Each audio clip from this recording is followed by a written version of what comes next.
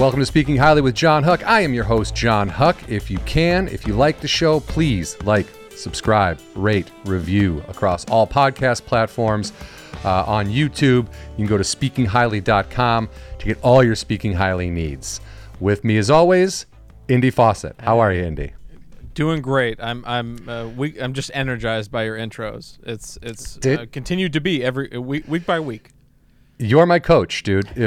You're my trainer for this. Yeah, at first it was a little aggressive. It was smash, and I'm bringing in the unneeded energy, I guess, to the show. But now that we're leveling down into a nice simmer as we go. Yes. And we will be, and kind of exciting, we'll be doing in-person podcasting in the next couple weeks. Yes. So that's pretty cool. Moving into a studio and going to do it that way. And I think that'll give us a little more, I don't know. I think it'll be a nice switch. I think it'll be nice to be connected in person with the guests. With that we can. Obviously, our guest today is Ted Alexandro, and he is in New York, so he probably wasn't going to come out here to do the podcast. But we're talking to him about, he put out he's calling it the Lost album, and it's material that his last two albums were 10 years apart, and or maybe his first and second albums were 10 years apart, which is very similar to mine, except he also has like 4 more out after it, and he's also a national headliner, and he's also hilarious. But so he took material that didn't make those first 2 albums, that kind of, because comedians, that if you're writing a lot, you turn over jokes, stuff gets replaced, you only have so much time. No one wants to watch a 2-hour comedy special, so you have to narrow it down. And in that process, you can sometimes lose very good jokes that you are happy with, that you like.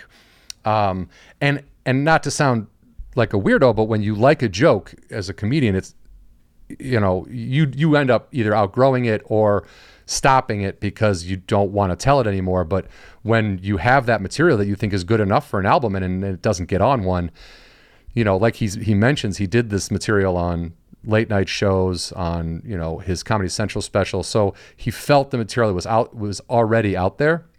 But I think it's okay to put that stuff onto an album so it can be consumed by fans of his, comedy fans. And if you don't know Ted Alexandro, I highly recommend checking him out on YouTube. He's got a podcast. I think it's just called The Ted Alexandro Show. And he's a very smart dude. He's very funny, and he was enjoyable to talk to. He's the kind of guy I feel like, if I was in New York doing comedy all the time, I would seek him out to see what he was doing and hang out and let's have a drink. And, I would force my friendship on him, which I've done a couple times. It's worked out pretty well, I think. But yeah, so we talked to him, but how are you, man? Doing well. It's another week.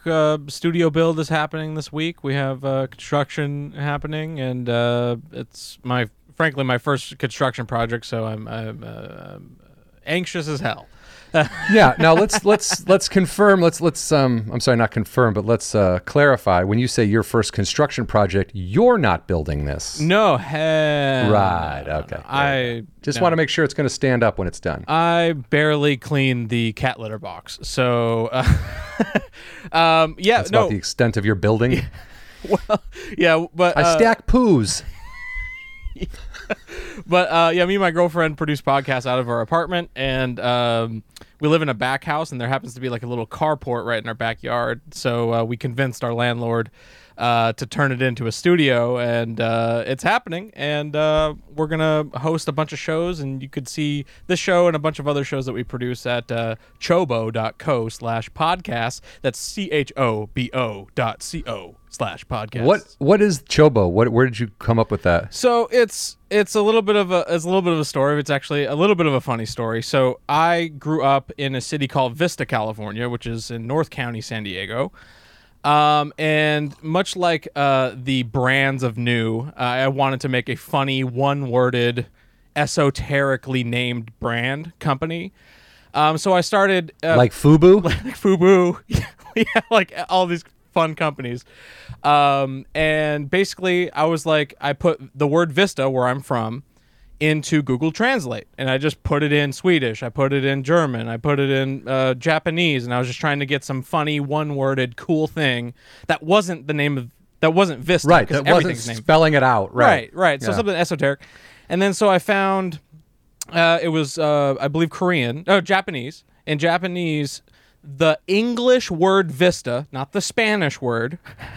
Oh, okay. The English word Vista means through something through which you can look through a scope and view something, right? So that's the English word Vista. Oh, you're looking at the vista, in like almost like a horizon, right. But not really. And a vista in Spanish is just, it's a view. You don't have to be looking through a scope, right? The English word, I didn't know the nomenclature, so I was looking it up. So the Spanish word vista does not translate to chobo. The English word vista does.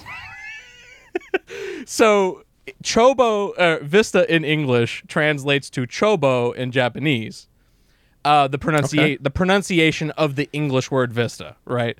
And then I found out also that chobo also is a saying in Korean for people who are new at things at video games. So basically, if you're a noob, like somebody who plays video games is a noob, you're a chobo in Korean. So like if I were to play Grand Theft Auto today, I would be a chobo because I'd never played it before. Exactly. Okay. And so I kind of took that on as like kind of we're new at this. This is something we have no idea what we're doing, building podcast network and doing all this stuff. So like it's okay to be there though. It's okay, and I think that's I've kind of adopted that Korean connotation in that let's just try it. If it fails, then we know how to not do something. So that's the kind of long story about chobo. But that's great, man. That's great. That's great. Thanks. You're back out there. You went to a Dodger game. I went to a Dodger game. The Cubs. This happened a couple weeks ago. The Cubs threw a combined no-hitter for the first time in their franchise history, and they did it at Dodger Stadium, which is right down the street from my house. And I didn't go to that game. I went to the next game. Went to the game after that where they lost. Well, I did that when Arrieta threw the no-hitter at Dodger Stadium, the second, like 2 in a row the Cubs have thrown there. But I was on my couch getting texts from people in Illinois like, hey, you're at this game, right? Like, no, I have tickets for tomorrow. Why would I go tonight when it's kick ass? Yeah. No, but I can one-up you. I went to I believe it was game 6 of the 2018 World Series, Dodgers and Houston. I believe it. No, game. I was there too. Game 5, the last game, right? No, it was the game before where the Dodgers won, and it was very like the next game was they were gonna. I went to the game where the Dodgers won that game, but then the next game I went to the next World Series game where they lost. Yeah. Holy shit, man, that was so annoying. The Guggenheim, everybody. The Guggenheim. They own the Dodgers. I don't know.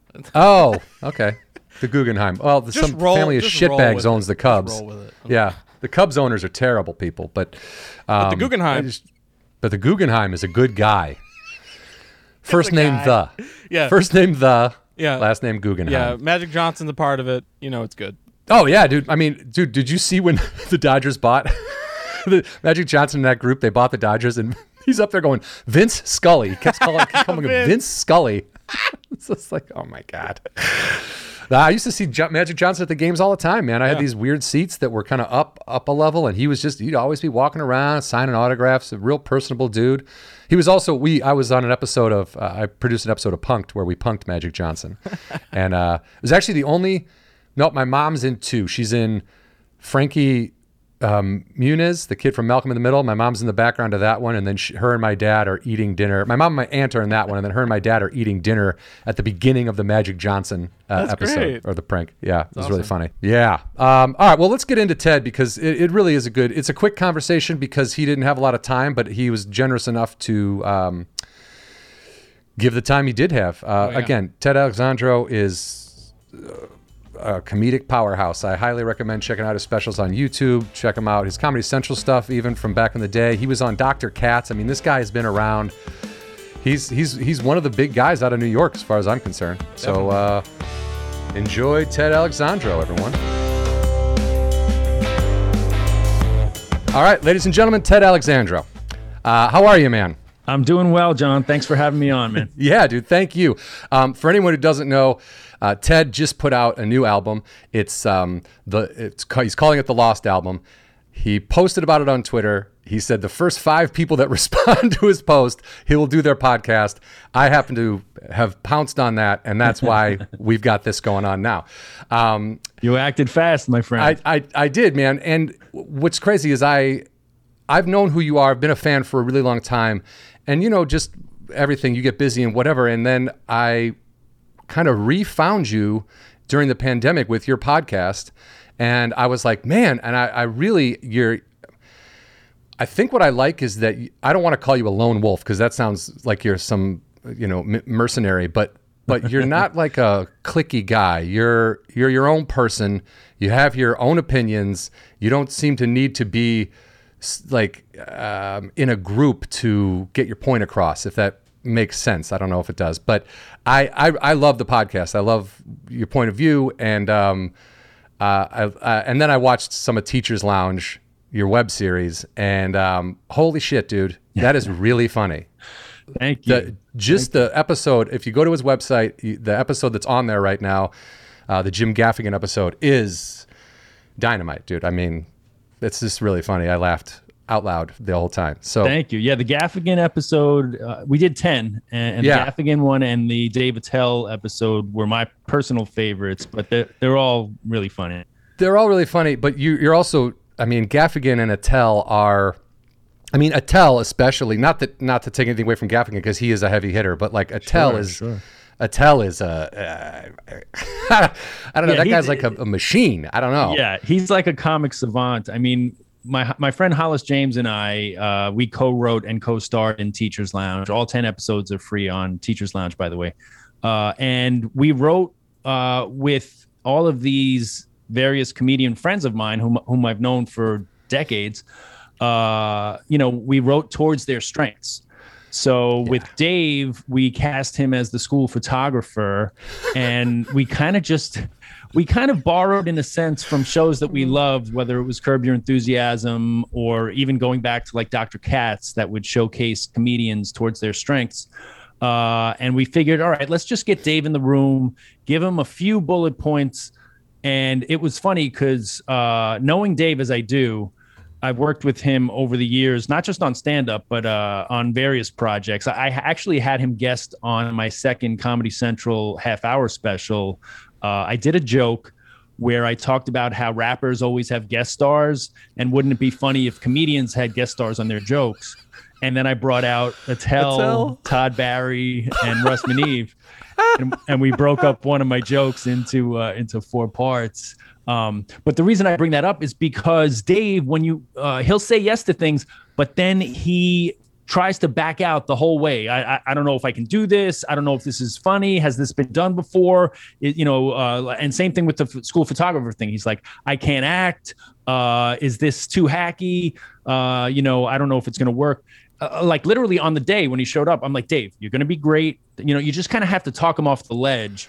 And then sure enough, the guy he's a machine gun. It's just punchline after punchline. Yeah. And if you watch, I encourage people to watch it. It's 95% him. Like I said, we kind of got him in the room. We gave him a few lines, a few kind of things to hit.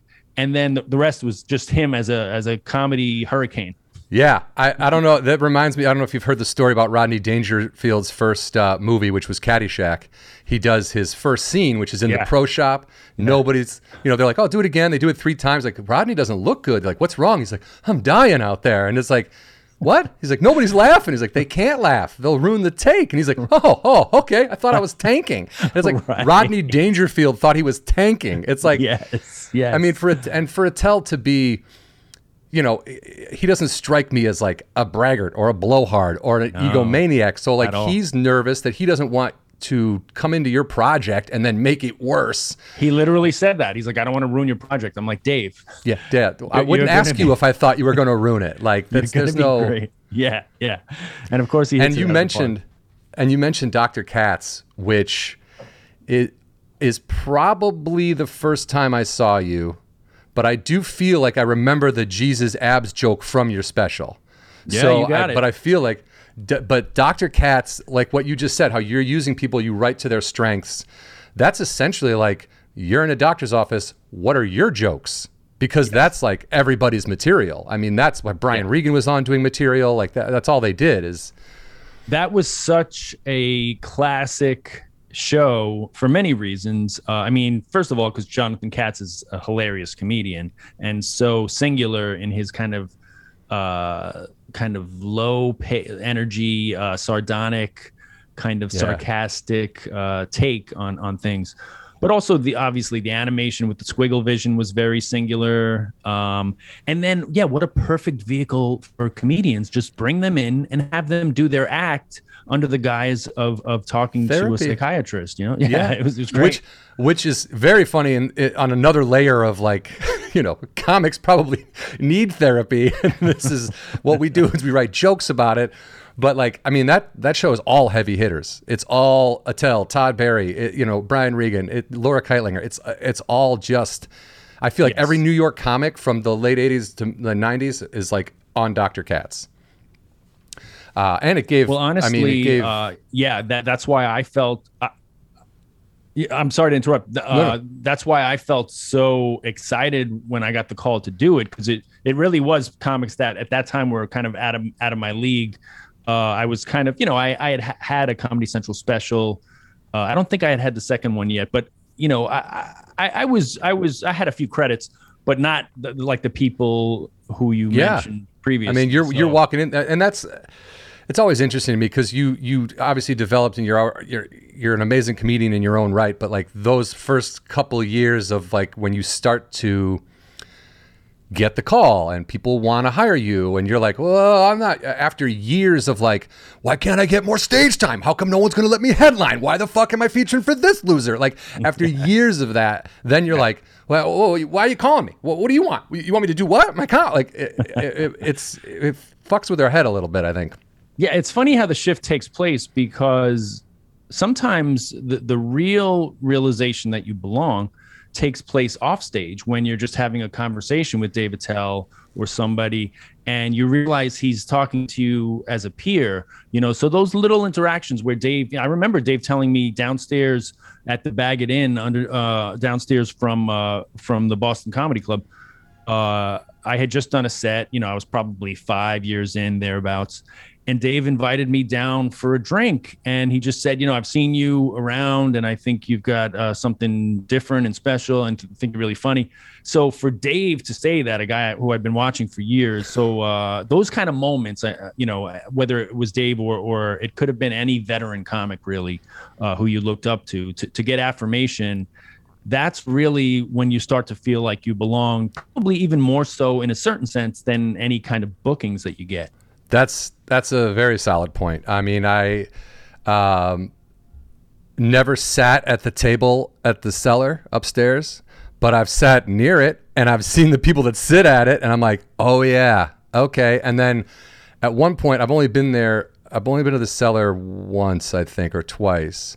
I walked in, I sat down and there was like, I can't even remember, but I remember going, oh, don't look over there. Don't look over there. Just like everybody over there is amazing. And then I went downstairs and it was Greg. It was the only time I've seen Greg Giraldo live. And he was, destroying the entire room. It was, I'm leaning around a thing trying to watch. It was so packed and it was so hot. And I was crying, laughing. And then he gets off and I happened to be standing right where he had hung up his coat and his bag. And I was like, dude, that was, Jesus. That was fucking hilarious. And he was like, I didn't understand it then, but I understand it more now. The more years I put in, it's like, he was like, thanks, man. I appreciate that. It was okay. And like, I was like, okay, dude, if I did that, I'd be like, I'm Richard Pryor. Like I would be freaking out. Like, but then you realize as it goes, that's not what happens. You're like, you always want it to be better. You can always do in your head. You can always do better.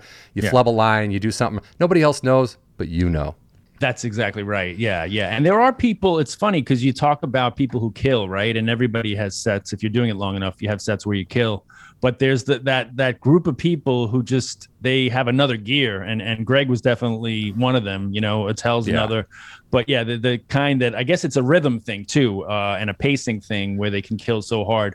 But that's a great point too. Like he might have just been thinking about the one new joke where he flubbed a word or just didn't get the phrasing right. You know what I mean? It's like, that's what you come off thinking about. Yeah, yeah. Which, I mean, I understand as an artist, you want your art to be, but there is no such thing as perfection. That's not a attainable goal. No. So you need to throw it out the window and just try to be authentic and do the best you can do. I mean, I don't know what else to do. Sure. And also to your point about the cellar, there is almost that high school dynamic of, and it's another gauge, right? It's another gauge that you can only feel in that room. You cannot, like if you're standing on the outside and you're not passed at the club and you see, all of the regulars and you see maybe that night, Ray Romano's in or Chris Rock or whoever, that's a daunting thing. And it's daunting even if you're sitting there as someone who's past the room, but that's another gauge. And I've felt that over the years too, from feeling like I don't belong there. I'm just going to do my set and leave. I'm not even going to sit at the table to now being friends with everyone. And, it's like, it's just all people that I know. So it's so over the course of many years, and you never think you're going to get there. It's always just like, certain things you're kind of afraid of. But then as years go by, like, even the owner, Noam and Esty, the booker, were at my wedding, and I never would have thought that even when I started. Like, I kind of felt like they were, kind of authority figures. Yeah, right. The gatekeepers. Yeah. You were a teacher before you went comedian full time. Is that where the Teachers Lounge idea came from? Just like, is based on a slight reality of just like, these fucking kids. Yeah, I just thought, autobiographical is always good if you have an angle on something. And I just thought the school environment is such a natural for comedy. And, I taught for 5 years. I was a music teacher. So that's what Hollis and I created, a world where I was the music teacher, he was the janitor, and we were always I'm sorry to interrupt. Jim Hollis is the guy in the Gaffigan episode who's there with you at the beginning, correct? That's right. In the beginning of every episode, he and I are usually kind of just hanging out alone, and then in comes, Gaffigan as the school nutritionist, or Judy Gold as the gym teacher. So that was the basic idea. Is like, Hollis and I have known each other since college. In fact, I started comedy as a duo with we did comedy as a duo around New York. Really? Yeah. So that was kind of a cool entree into the clubs and figuring things out and learning the lay of the land. We've continued collaborating throughout the years, even though he doesn't do stand-up anymore. It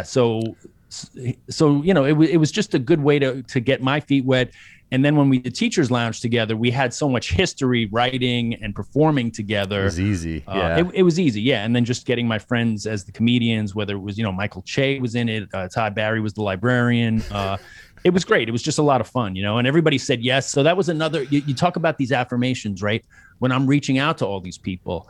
And I remember Che in particular was in between, if you can believe it. He was on this crazy streak. He was in between. He had just done The Daily Show as his correspondent and then got the offer for SNL. So I think we got him like in the week in between, so that he had time. Yeah. He fit Teachers Lounge in between those two shows, so it was great. That's awesome. I mean, I love that. I love the idea that, they're just people you asked to do it. Like, hey man, you want to be in this thing? It wasn't like we got a contract negotiate. We have to lowball so-and-so to get more money for, it's like, hey man, we're doing a web series. It's really funny. You would be great. Yeah, dude, I'll do whatever you want. Like, yes. That's the beauty of the comedian relationships.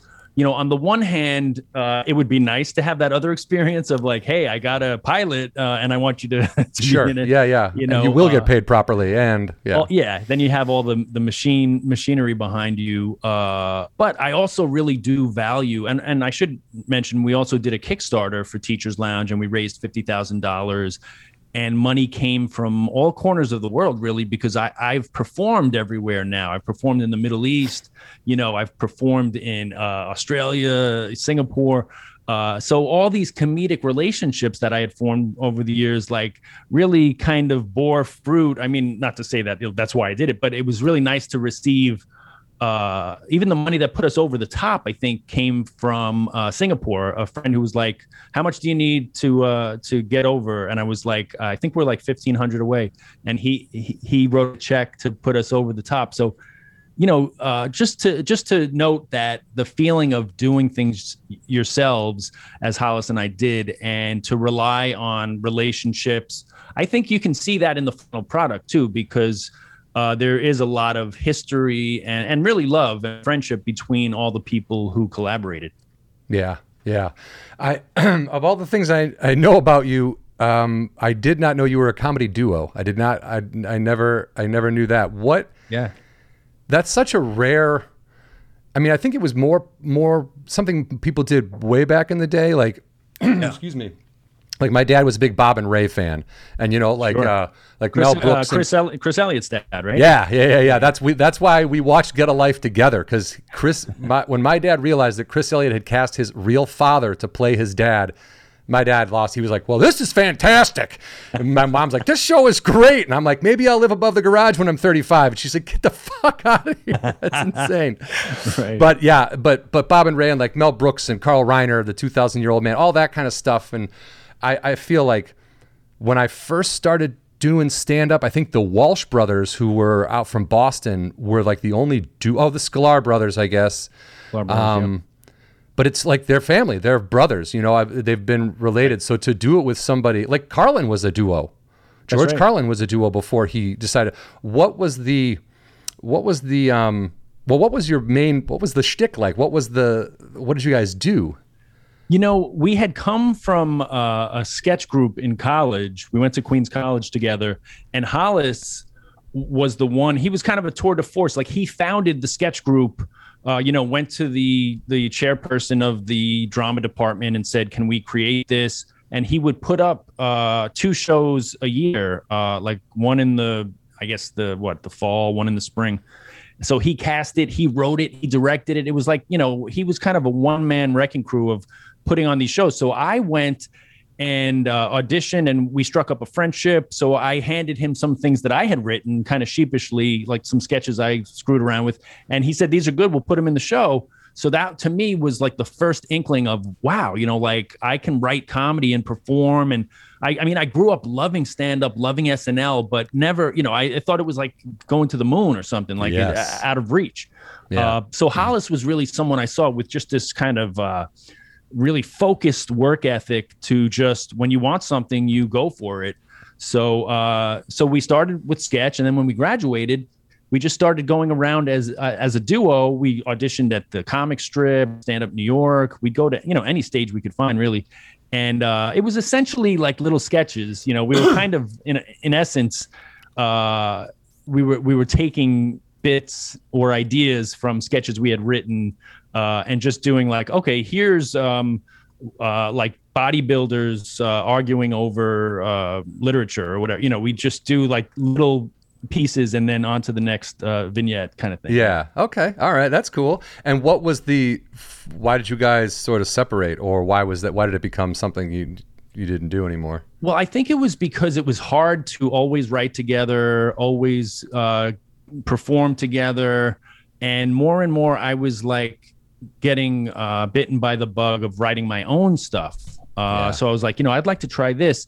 So, and also we were doing it sporadically. It wasn't like we were kind of naive. We didn't realize you have to do this every single night. Like if we had a great set once every 2 weeks or 3 weeks, like we auditioned at the Strip and got a call back with really like no, that was one of our first sets. Like we were like, okay, we'll come back. We were so naive that we came back with a new 5 or 6 minute set, because we were like, oh, I guess they want to see like a new, like we didn't repeat a single joke from that first set that got us to the second one. So we were very naive and didn't realize the rhythms of everything and the repetition. Sure. But to your question, I more and more I was just of the mindset, like I really want to see what I can do as a solo. So that it kind of just went in that direction. Yeah. And you mentioned SNL. You're born and raised in New York, correct? Yeah. In so it was always kind of right there, and you knew it was there, but was that that was a huge influence for you? Who else did you see that you were like, I want to get in comedy. I want to get involved in that. I think I could do that. Or, man, that looks interesting. Well, I mean, SNL was always such a part of the, just societal landscape, the comedic landscape of, your friends were always talking about it from the time you were in like probably fourth grade or whatever. So as the casts went along, there were always new people, new sketches, new characters to talk about and imitate and joke around at school about. So that was just a part of like anyone who was funny, you were kind of talking about that. Yeah.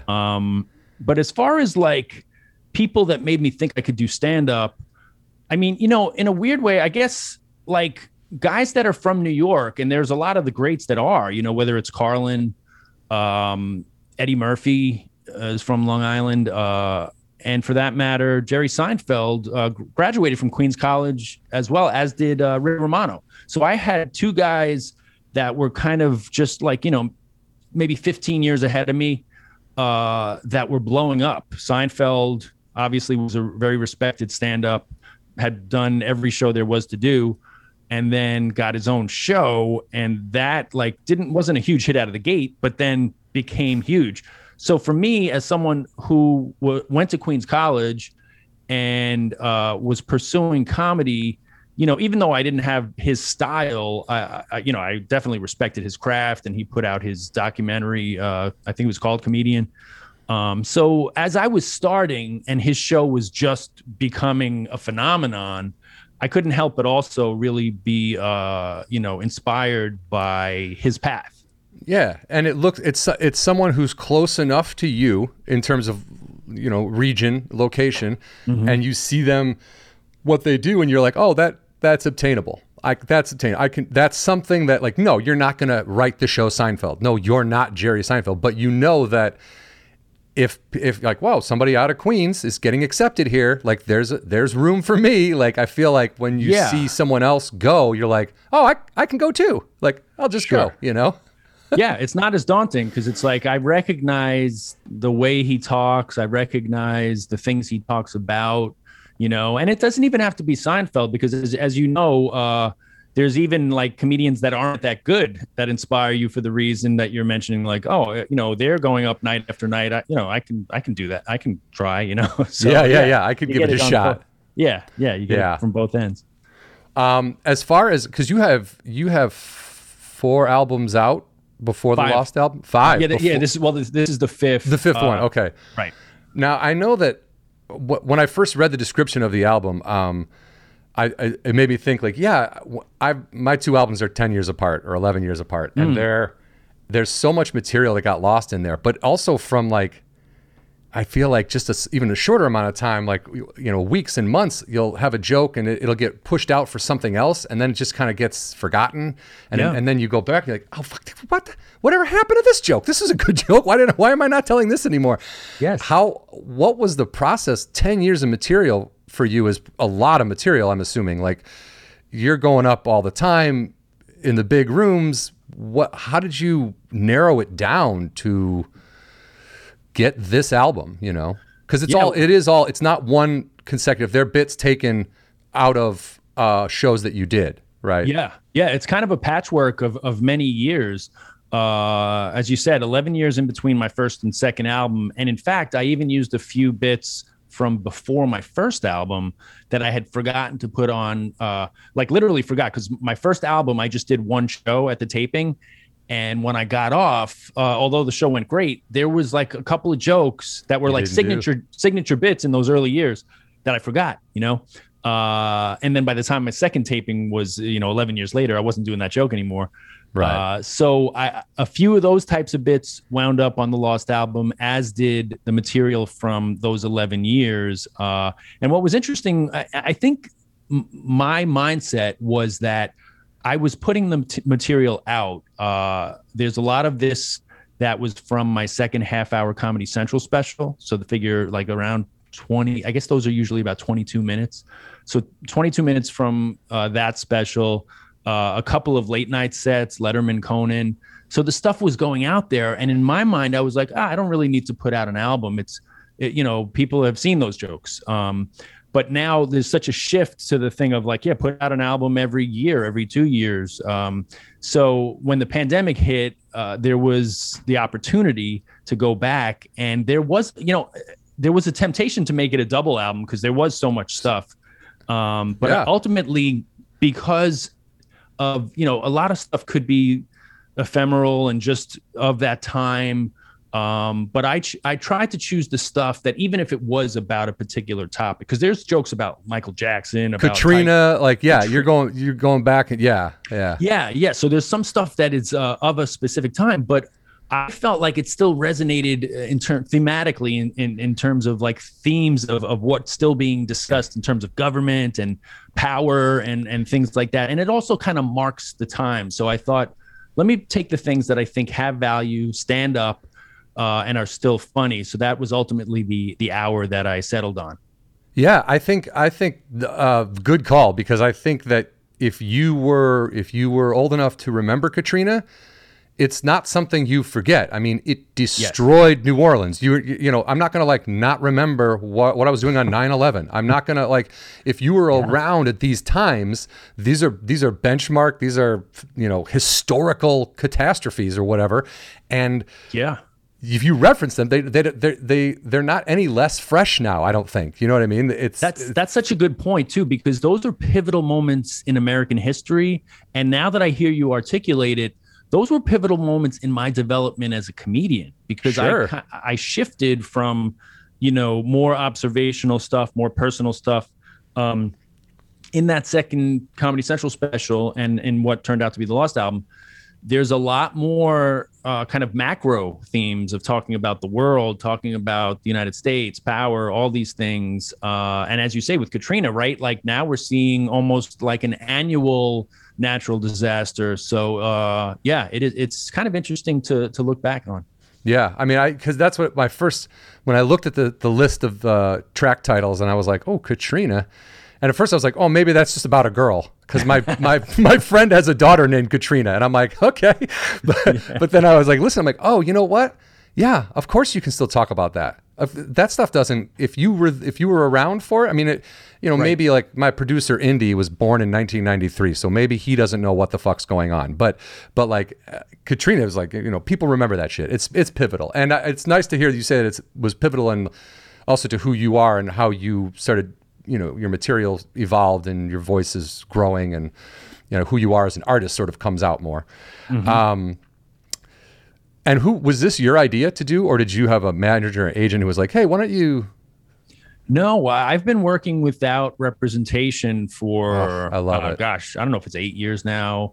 I would say like at least half of my career, maybe more by now, has been without any representation, manager, agent. I have a guy who kind of serves as a booker who sends me club dates from time to time. He's like, hey, they had a fallout here. Do you want to do this?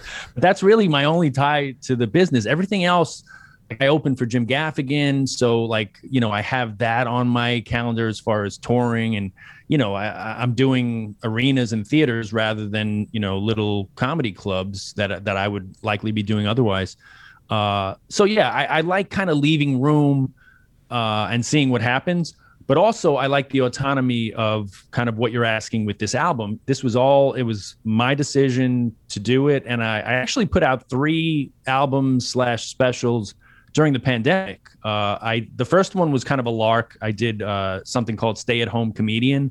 I was doing these nightly Instagram lives at the start of the pandemic, just kind of, extemporaneously talking through all of the weirdness and how the world was changing, and interacting with people who were commenting, and different people hopped on. Jim Gaffigan came on one night, Todd Barry.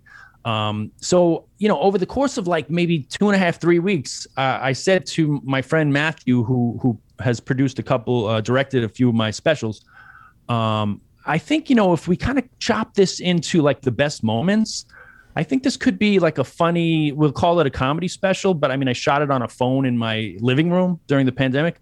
So we called it Stay at Home Comedian and put that out, just posted it to YouTube. And the New York Times wound up reviewing that and saying it's the first special of the pandemic. It's really unique and marks the time. And so, it wound up kind of exceeding my expectations. But again, that it's to your point of like, when I have an idea, I don't have to run it by 8 different people and have them say like, well, maybe we should do this, or what if you tried that? Or, you know, let them ruin it. Yeah. It's like, this is my idea. I talked to my friend who I collaborate with. He gets it. He edits it the way I ask. We go back and forth on the edits.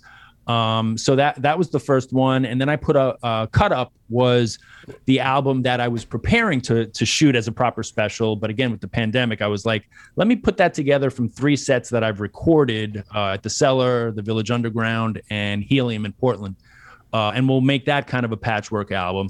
And then when I finished that, I said, let me finally get to this Lost album, you know, because I have the time, I have all the footage. Let me dig into that. So it was kind of that was the chronology of how these 3, you know, album specials came out during the pandemic. I guess I didn't see Stay at Home Comedian. I saw Cut Up, and it was great, man. It was fantastic. I loved it, dude. Thank you. And again, you kind of working with the situation at hand. Like, yes, it's sets put together, you know, it's not one whole show, but that's where we're at. You know, you couldn't go out and do a whole show. It was impossible. So right. You made the best of it, and you put all the stuff out, which was, I don't know, I loved it. And I have to just quickly say, I kind of like, even though there's something to be said for the splashy big special in a beautiful theater and a crowd that's just ripe and ready and laughing, and they even pump in laughs in the edit. I like the patchwork feel of this is what comedians do. We do a bunch of sets in a bunch of places. It's a different vibe every night. I kind of like that representation of stand-up for these 2 specials.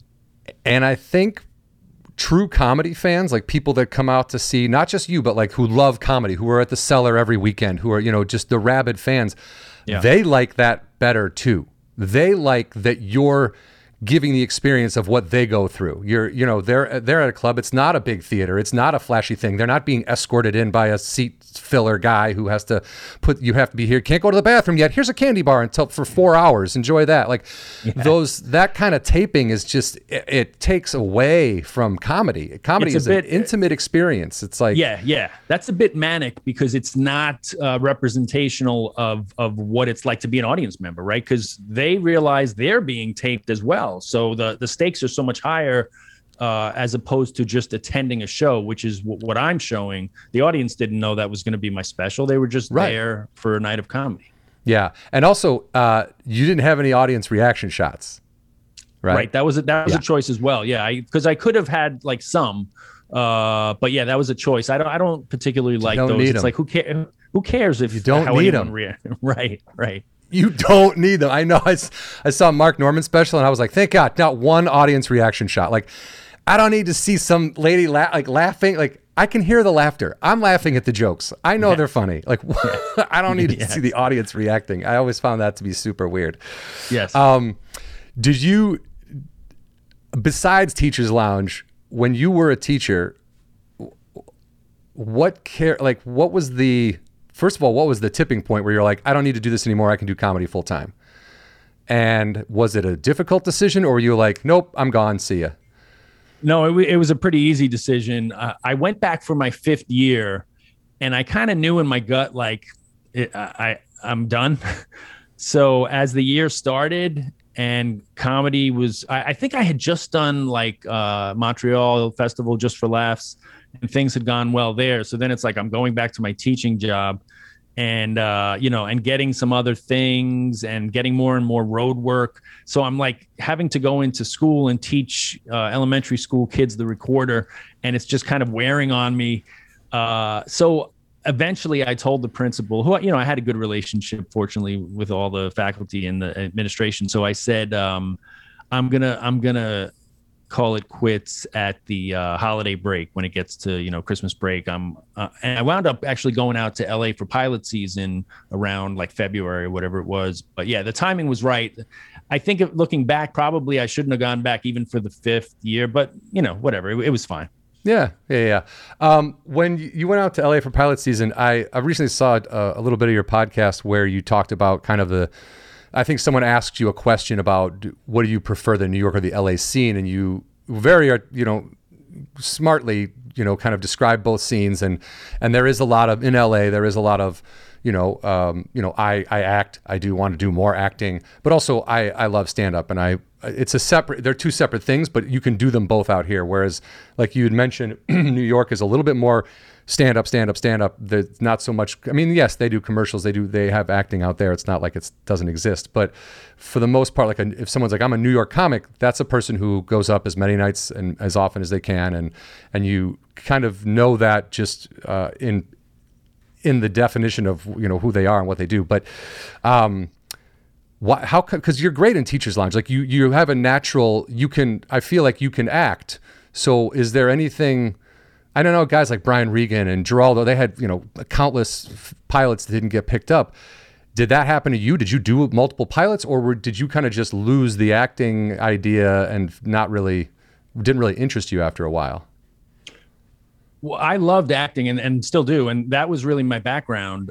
Before I ever set foot on a stand-up stage, I did a lot of community theater. I was lucky that our local church did a musical every summer. So I did, like, you name it, all the usual suspects, like Grease. Joseph and his amazing Technicolor Dreamcoat. I didn't do that one, surprisingly, but that's a good guess. I think they did that after I left. But I'm familiar with it. Yeah. All those Godspell, West Side Story, Oklahoma, the whole 9 yards. So I had, little Birdie, Bye Bye Birdie. I had done all of the usual canon of high school and college musicals by the time I graduated, and performed a lot. So being on stage was not a problem for me. And acting was not a problem for me. And then I further took acting classes around New York and stuff like that. So yeah, I loved it. And I saw myself going in that path. I wanted to do both. But yeah, I auditioned for a lot of stuff, did a couple pilot seasons out in LA. But yeah, just never got a couple of callbacks here and there, but never got cast in anything. So yeah, now that I'm kind of out of the pipeline, you really need to have an agent and be in that pipeline where you're going out all the time. Yeah. So unless somebody calls you and offers you something that knows you. Well, that's kind of what I'm hoping the universe has in store, because it's funny, you brought up Brian Regan, and I don't know if you've seen I can't remember which network has it, but it's a comedy starring the guy from Office Space, great actor, Ron Livingston. Yes. Yeah. It's called this new show is called Loudermilk. Yeah. Yeah, and Brian. I haven't seen it, but I know it's on Amazon, I think. Check it out. Brian Regan is a regular, and it's basically Ron Livingston plays a recovering addict who runs a group, and Brian Regan is one of the people in the 12-step program. And he's great. At first it's just funny, but then you can see, like, as the writing expands and they give him more to do, there's some really beautiful dramatic moments from Brian Regan. And the knock on him that I always heard, he can't act. That's why they've tried a few times. He can't act. And sure enough, I guess this is by the Farrelly brothers, by the way, who created Loudermilk. So I would imagine, being as big comedy fans as they are, and they've used a bunch of comics over the years, they probably just cast Brian Regan in this role, and he's great, So so that I have my fingers crossed that as I go along, maybe some people will keep me in mind for stuff. Yeah, man. And as far as the people knocking, he can't act. That's why all his pilots don't get picked up. The pilots don't get picked up because either they're not good, and that's not the comedian's fault. That's the writer's fault. That's the executive producer's fault. That's the production's fault. A million things. Or the suits have no fucking idea what comedy is, which is usually it's the latter. It's like, and I'm not trying to bash anybody, but people who don't do comedy, who don't act, then making the calls and calling the shots on what gets passed and what goes where, that's a little bit mind numbing. It's like, why are you? Who are you? Who are you? You've done nothing. And now you have an opinion about this? Interesting. Yeah. And then the audience doesn't get, and an audience won't get a chance to see it because it's, cut down at the knees before it ever gets anywhere. But I will definitely check out Loudermilk. Yeah. Brian's great in that. I think the problem with a lot of those suits is that they confuse what their role is. Like a good leader in that scenario goes to the talent and says, how can I support you? What do you need? How can I go to bat for you?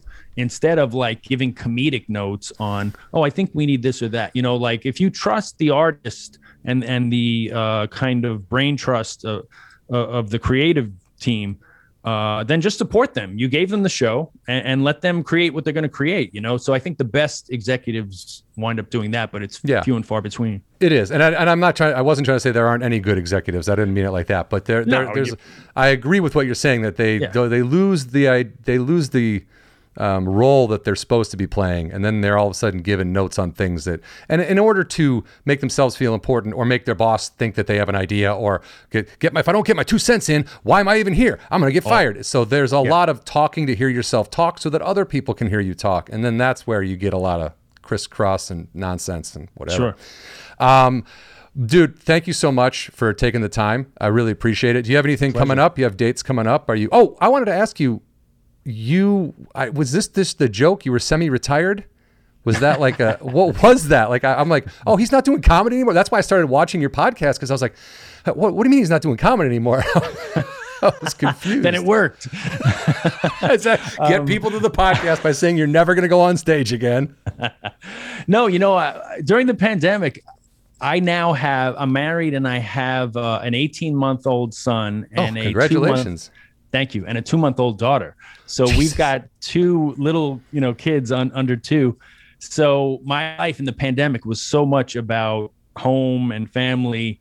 And I started, doing the podcast and stuff. So it was more like, this is my new life. I don't care if I ever do stand up again, So I was kind of tongue in cheek referring to myself as a retired comedian as I put out 3 albums and specials. Yeah, that's what I was like. For a retired guy, you're putting out a lot of content.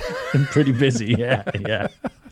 Well, I love it, dude. To answer your question, all my dates upcoming are at tedalexandro.com. The one that's most what did we just say? Most recent, not recent. Most coming up. Coming up soonest. Closest in the future. God, Closest. Words are great. You know what we're trying to say is July 22nd through 24th at Helium in Philadelphia. Oh, nice. Yeah. Awesome. Well, I guess if you're in Philly, go check that out. But otherwise, the Lost album you can get online. We'll put up links to everything too when we post this stuff. So, the Ted Alexandro Show live streams every Thursday on YouTube and Rockfin. And every Sunday I've been doing a live stream with Eddie Pepitone. So that's ongoing. We have a great time, man. Eddie and Ted figure it all out. Dude, Pepitone kills me, dude. That guy. Oh, great. Have you seen the thing he does where he heckles himself and he runs out into the audience? He'll say, he's like, why aren't people more specific with heckles? And then he'll run out into the audience and sit down and say something about his childhood, like, you were a fucking stupid kid. And then he'll come back up and be like, and he'll dude. Had me in tears. This was probably a couple of years ago, but that dude is a genius.